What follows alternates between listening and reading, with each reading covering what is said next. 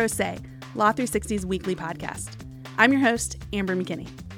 Word leaked this week that law firm Munger Tolles was forcing summer associates to sign mandatory arbitration agreements that would keep any sexual harassment lawsuits out of court. Once word got out, the fallout was swift. The firm dropped the agreements and issued an apology within 48 hours. Is this a Me Too movement watershed for the legal industry? A little later in the show, senior reporter Natalie Rodriguez will tell us all about it. And stick around to the end of the show when we discuss a punk rock drummer turned doctor who rushed to the aid of a juror in cardiac arrest.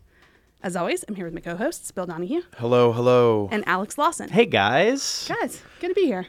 It is. It's a busy day. Yeah. It's opening day. Opening day. But busy legal news that we're not even going to talk about. And podcasting legal news. The guy from Serial. Yeah. He won right. a new trial today. Oh, Adnan Yeah. Syed. Is that right? Yeah. So it's sort of like, it was a blast of the past. Like, you remember how big Serial was a couple years ago? Huge. I loved it. It was like a do. simpler time, right? Like, Well, there's actually two bits of Serial news because Serial also couldn't get a trademark Oh, I for know. the term Serial. I That covered just the happened. heck out of that one. Yeah. So, yeah, it's nice to have the podcast news right up top here. Podcast legal news on a podcast about law. We're getting so meta. Fully through the looking glass now, I think. Yeah. All right, so now that we've gone a little too deep on that, guys, let's talk about the actual news we're talking about today. Yeah, Google Oracle. Yeah. Once again, guys, You're- I am tired. I was going to say, I'm going to take a nap while Bill talks about his beat again, but Sure. no, I'm kidding. This is a big one. You know what? It's fair that you made that comment because he made a few trade comments at you a week or two back. That's very true. I was It's taking been- digs. It was getting heated in It's here. been a busy couple of weeks for both of us, but let's roll this one A out. federal appeals court revived Oracle's really big copyright lawsuit against Google over the Android smartphone operating system. Yeah. The court reversed a jury verdict that Google had been protected by the fair use doctrine. So it's like a really big case for Google and Oracle. Yeah. Like by itself. But it was also just in terms of the potential damages here was huge. $8.8 billion. Get out of here, Bill. Yeah, I know. It's wild. And they've been fighting for a decade, so now this is going to start like another 4 years. Yeah, of, the clock starts running again. but it's beyond Basically, that. Bill's got his life mapped out Yeah, now for the that's next good. several years here at it's Law good. 360. Kids, Google, Oracle. Let's you know. let's wind back the clock here. That's very funny. The idea of you having sending your kids into preschool. It's like I gotta cover the Google Oracle arguments. Still. Gotta run. Okay, so let's do a reset of the broad litigation strokes. that Yeah, got us so here. I don't think we've talked about this case don't on the think show, so. which is weird because it's a really big one. But so way back in the day, Sun Microsystems, which is now owned by Oracle, they created Java, which everyone's heard of. Yeah. It's a programming language for writing software. And they created these things that are called application programming interfaces, or APIs. Just for the sake of the discussion here, they're like little pre-written chunks of code. So if Yeah. you're a programmer and you're writing, you can, and there's really common stuff that you do over and over, you can use these APIs that do that. So it's a lot more complicated than that, as you can probably imagine. But Yeah. for this purposes, that's fine. There's a certain So- repetitive nature to coding. yeah, that and instead of writing yeah. from scratch, you can just use the APIs. Understood. So when Google created Android, they copied elements of the Java APIs. They cut basically the title. It's called the declaring code of 37 of Oracle's APIs for Java. The idea being you needed to use the names so that people sort of had like a rough outline of how to write in Android. But they rewrote everything else about the API, but they copied like 11,000 lines of code, which represented these like titles of 37 of these APIs. So Oracle was none too pleased. correct. As about you're this. guessing, Oracle filed a lawsuit about this. Right. And I mean, this seems like such a, I mean, I know it's like a big industry and things like that, but it does seem like an interesting area specifically for copyright law. Well, it's weird because you think of copyright, you think of movies, you think of music, you think of front-facing and right, things. exactly. Yeah. So that was sort of the whole issue for a long time in this case. People in the software industry said these elements of the API are not supposed to be covered by copyright. Copyright lasts 100 years. Exactly. And that these are these sort of really functional little chunks of like building blocks of code that shouldn't be subject to copyright, that it would be this really disruptive thing if Oracle started claiming that they were. Yeah. So a trial judge agreed. A trial judge tossed the case out, said, that you can't have copyrights to this.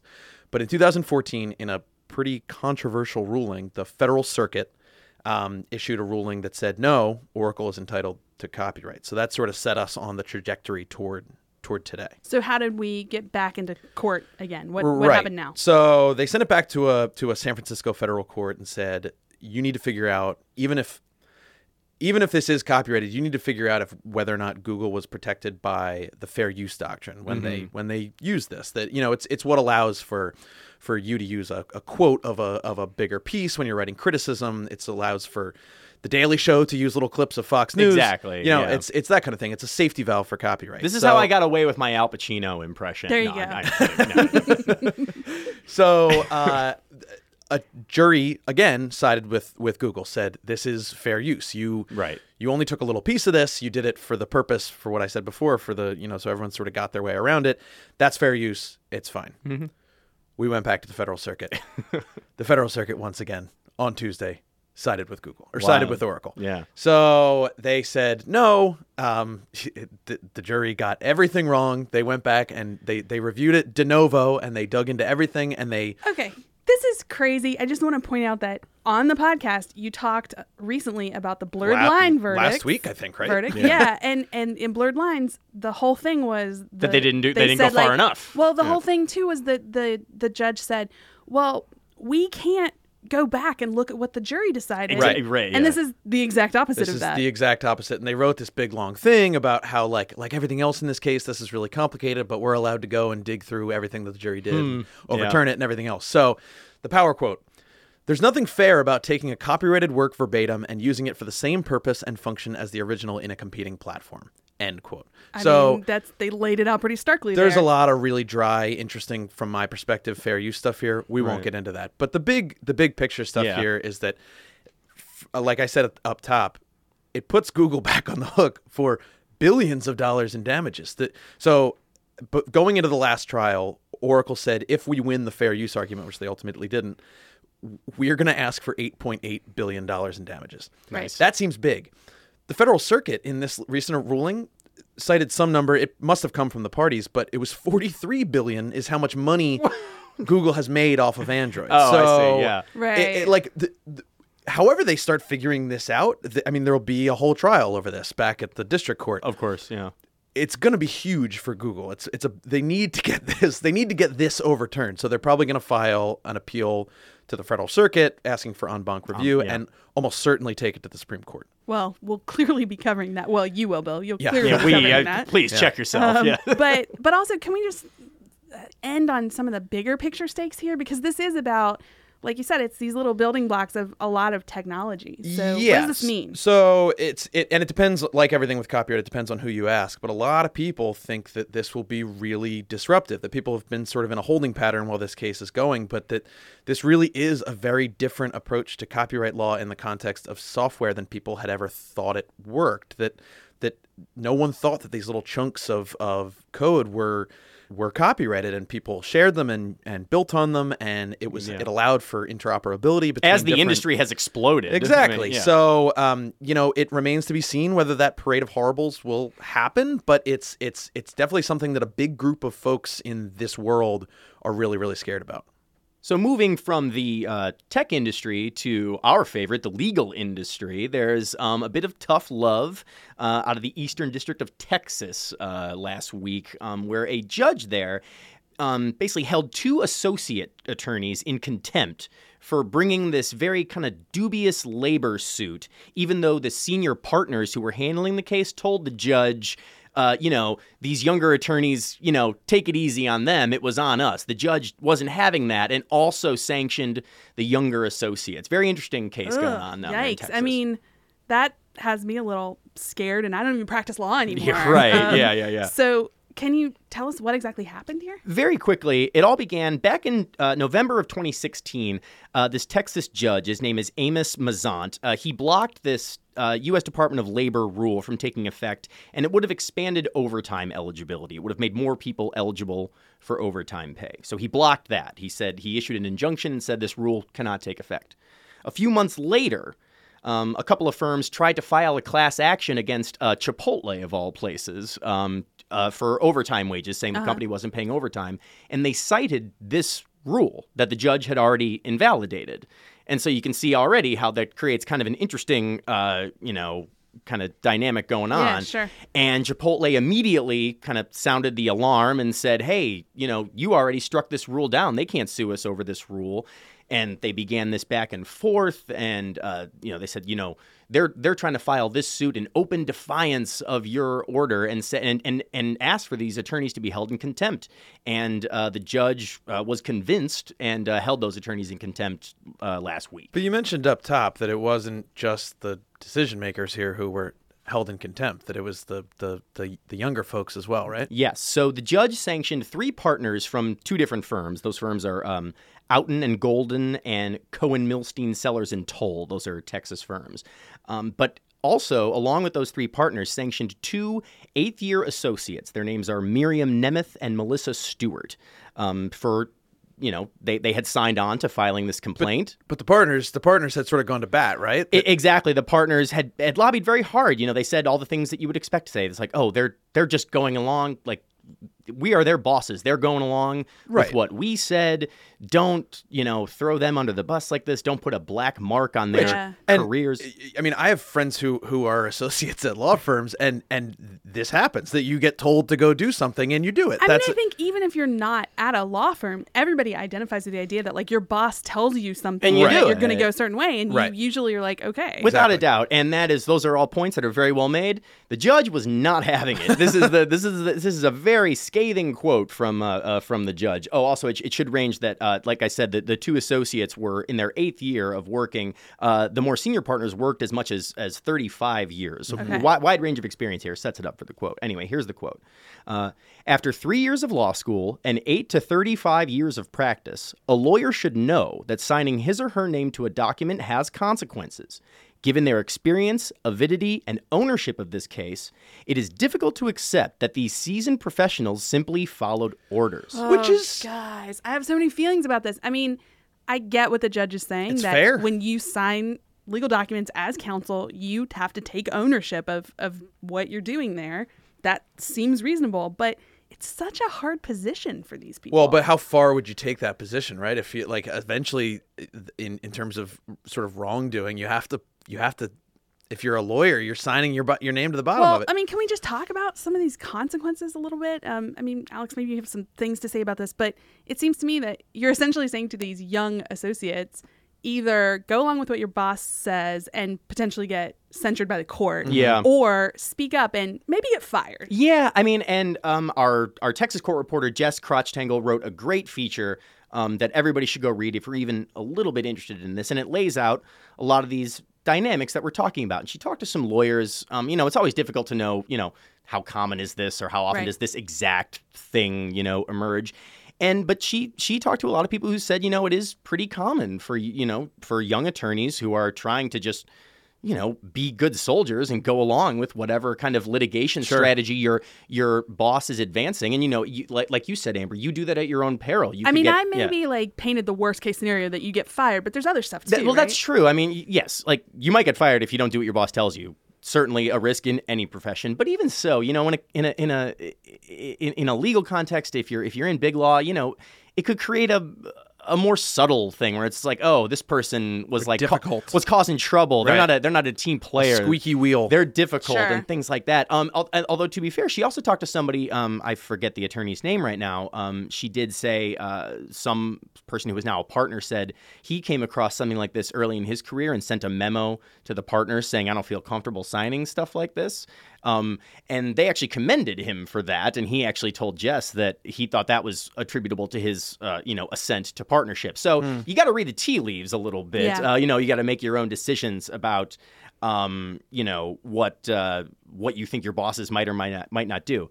But from a professional standpoint, if we're taking the big picture here, I don't think the judge left any room for ambiguity, right? The idea is like if you make your own personal choice, whether you want to defy your bosses or not, if you make the personal choice to sign a document, you should be prepared to face the consequences. That's it. If it's in any kind of legal question, you put your pen to paper, you got to see what happens.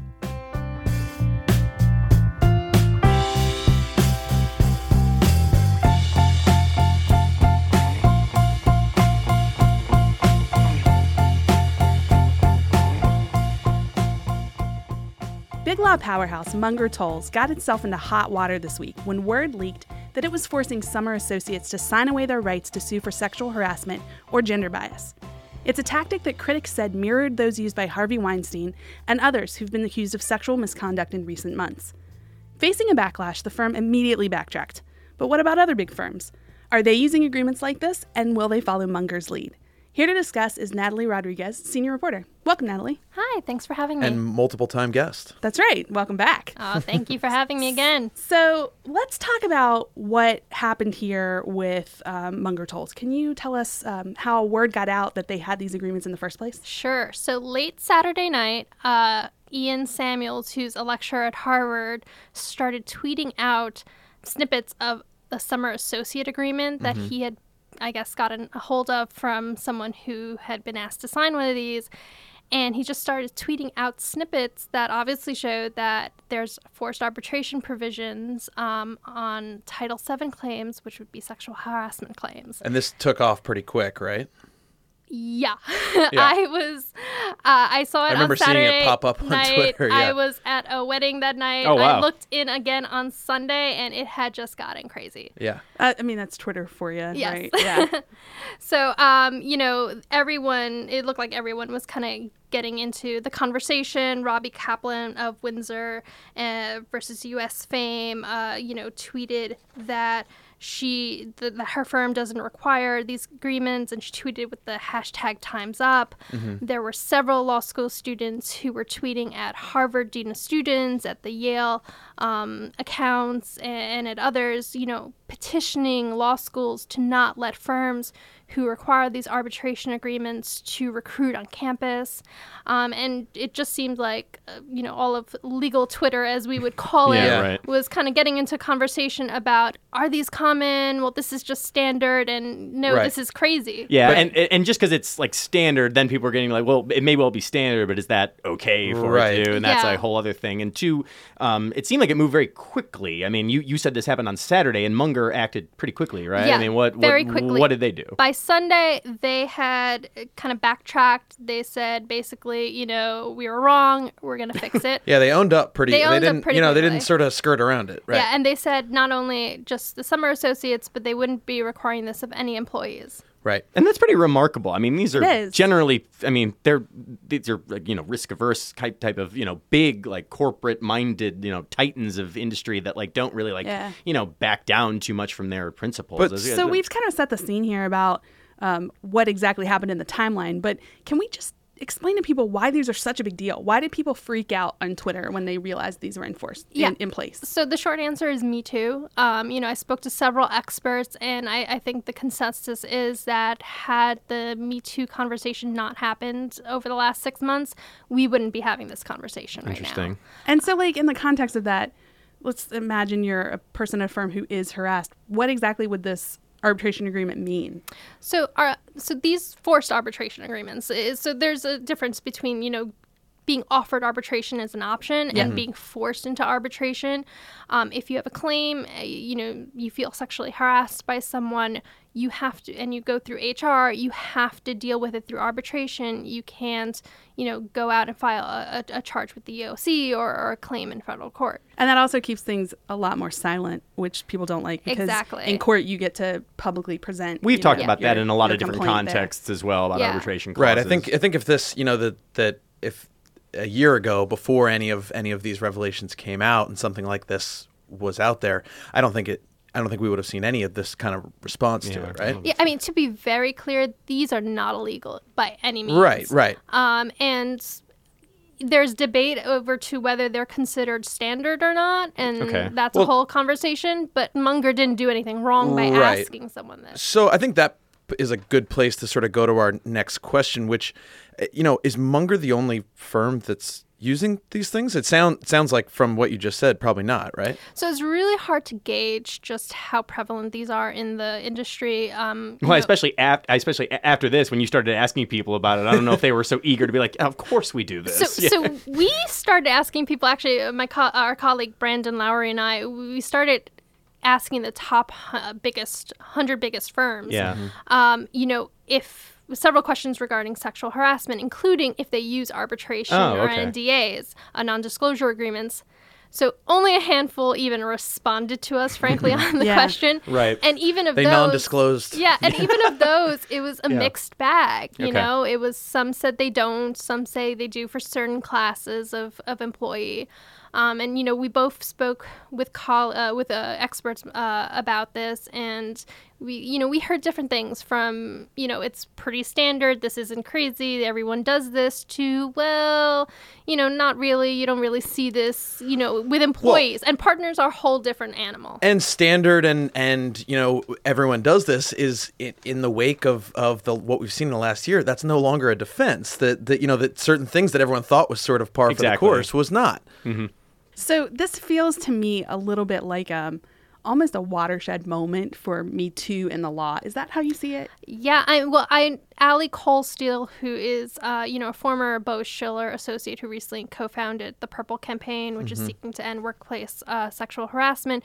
You know, she said to me that she thinks, and it was a pretty strong word, she said, I think this is the closest thing to a Me Too movement that big law has had. Interesting. Not the legal industry, because obviously there was a whole Kaczynski scandal, but for big law and law firms, this is as close to it as we've gotten in terms of kind of an organic movement, you know, and a call to action and action. Well, and you mentioned it's a movement, so and we've seen other firms now following Munger's lead, right? Yeah, so really quickly, right off Munger, Orrick on Monday, you know, of their own volition came out and said, you know, it's time for a change, and they're not going to require any other employees to have to sign these. We'd been speaking with Orrick for the survey that we'd done, and That's Orrick, Harrington, Sutcliffe, right? Exactly. Yeah. We know they had been reviewing their policies. And then today, Thursday, Skadden just came out, and they put out a statement internally. It wasn't a public announcement, but it was leaked by Ian Samuel again. An internal... back at it. He was. Internal communication about that, you know, they've been reviewing their policies in light of Me Too, and they agree that there's a time for industry-wide change. So those are some really big firms that are reconsidering this. Yeah. Other than just the face of it being like, well, this is maybe bad for PR in this current climate, are there any other reasons that other firms may be rethinking their policies right now? Employment, recruits. They don't want to be the firm known for having this kind of provision. Yeah. If high level, other partners or attorneys or, you know, promising young associates are going to go to other firms where they don't have to sign. Well, and that's wrapped up, provisions. right, in the idea of PR. Like they're not two different things at this point. Sure. But it seems like like if you're the firm that's wearing this scarlet letter of having these kind of things, you're not going to get the best people. I mean, that seems like when Munger really acted, right? When the idea that you couldn't get onto Harvard campus to talk to those law seems students, to have freaked them out. Yeah. Right, exactly. So it and I think you had a line in your story where you said, like, it's a business decision. It is. Right. Yeah, Mark Cohen, who is now a legal industry consultant, but who was once a managing partner, you know, he was talking to me, and he's like, if I was a managing partner today and I had one of these provisions, I wouldn't be, you know, advertising it. It's not going to be helpful to a firm looking to hire, you know, good recruits. And he said it's a business decision. You have to, at the end of the day, decide whether it's worth having that arbitration provision. Guys, on this podcast, we've talked so many times about stories of sexual harassment that have been so sad to talk about. Natalie, thank you for finally bringing one where the tide seems to be going the direction we all wanted to. Yeah, Me Too's taken some traction in the legal world. Well, thank you for having me.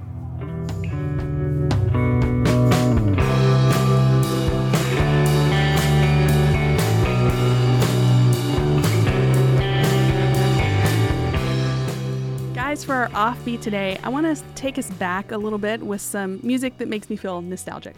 You know I love talking about that at the end of the show. This has become a staple of the offbeat section. Yeah, it's one of my favorite things to bring up. So I want to talk about an ex-drummer for the band The Offspring. Okay. Yes. Do you guys remember that band? I do, and Sure. I do want to point out in the notes that we prepare to do the show, Amber, you're doing this part of the segment, Yep. but you noted that, like, the seminal album for you is what? It's Smash. It's the one from 1994. See, that's like, you're not that much older than me and Bill, but that is like such a stark, like we are. It like, is. It's, wow. it's I mean, that turning point, guys. For our okay, ages. well then I speak only for myself. For me, it was purely Americana in '98. Like, Sure. See, I didn't even like that one because Yeah, well. Smash was the one. But Like, Smash came out in like the Green Day wave It's of true. like, Sure. Dookie Yeah. and that stuff. I had that album. It's the one that had Come Out and Play and Self Esteem. oh yeah, there are Remember great songs. tracks on it. Anyway, there's more important stuff to talk Yeah, about. so Yes. so I guess we should get into why we're talking about the Offspring drummer on a legal podcast. Yes. So he had a pretty big day in court.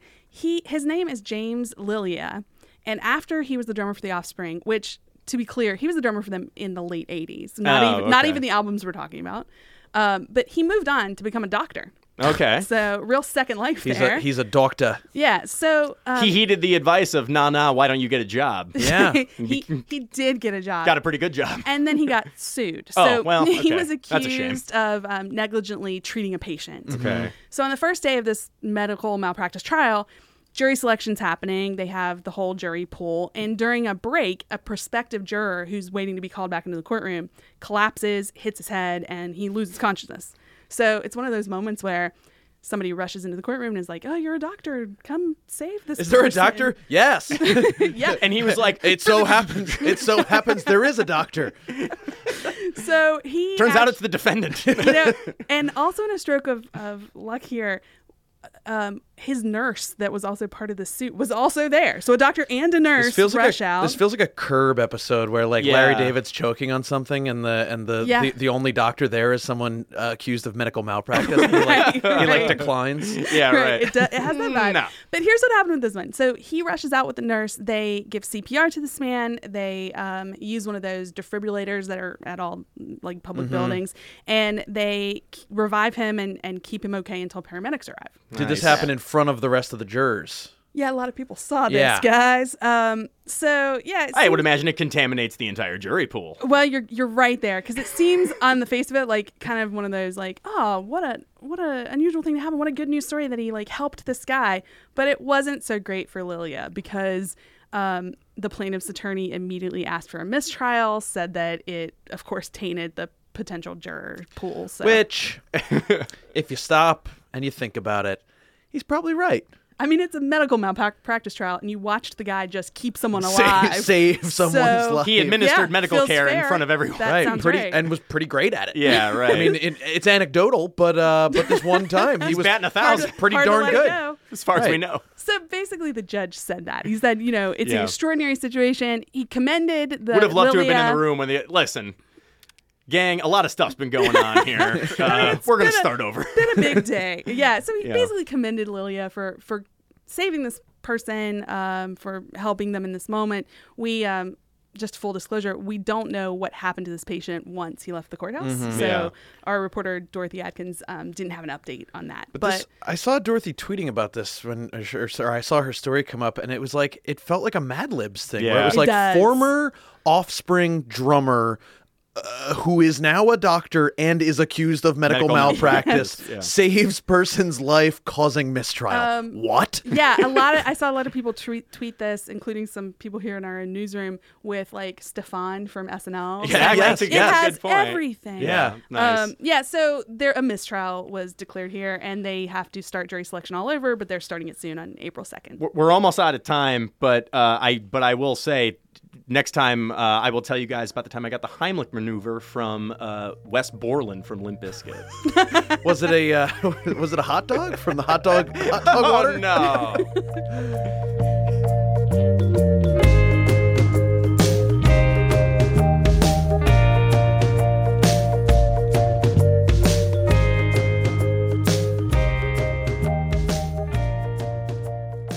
That'll wrap us up for today. Thanks for being with me, Alex Thank you. and Bill. See you again next week, guys. We'd also like to thank our producers, Kelly Marcano, Stephen Trader, and Danielle Nicole Smith, our guests, Natalie Rodriguez, and contributing reporters, Dorothy Atkins and Jess Crotchangle.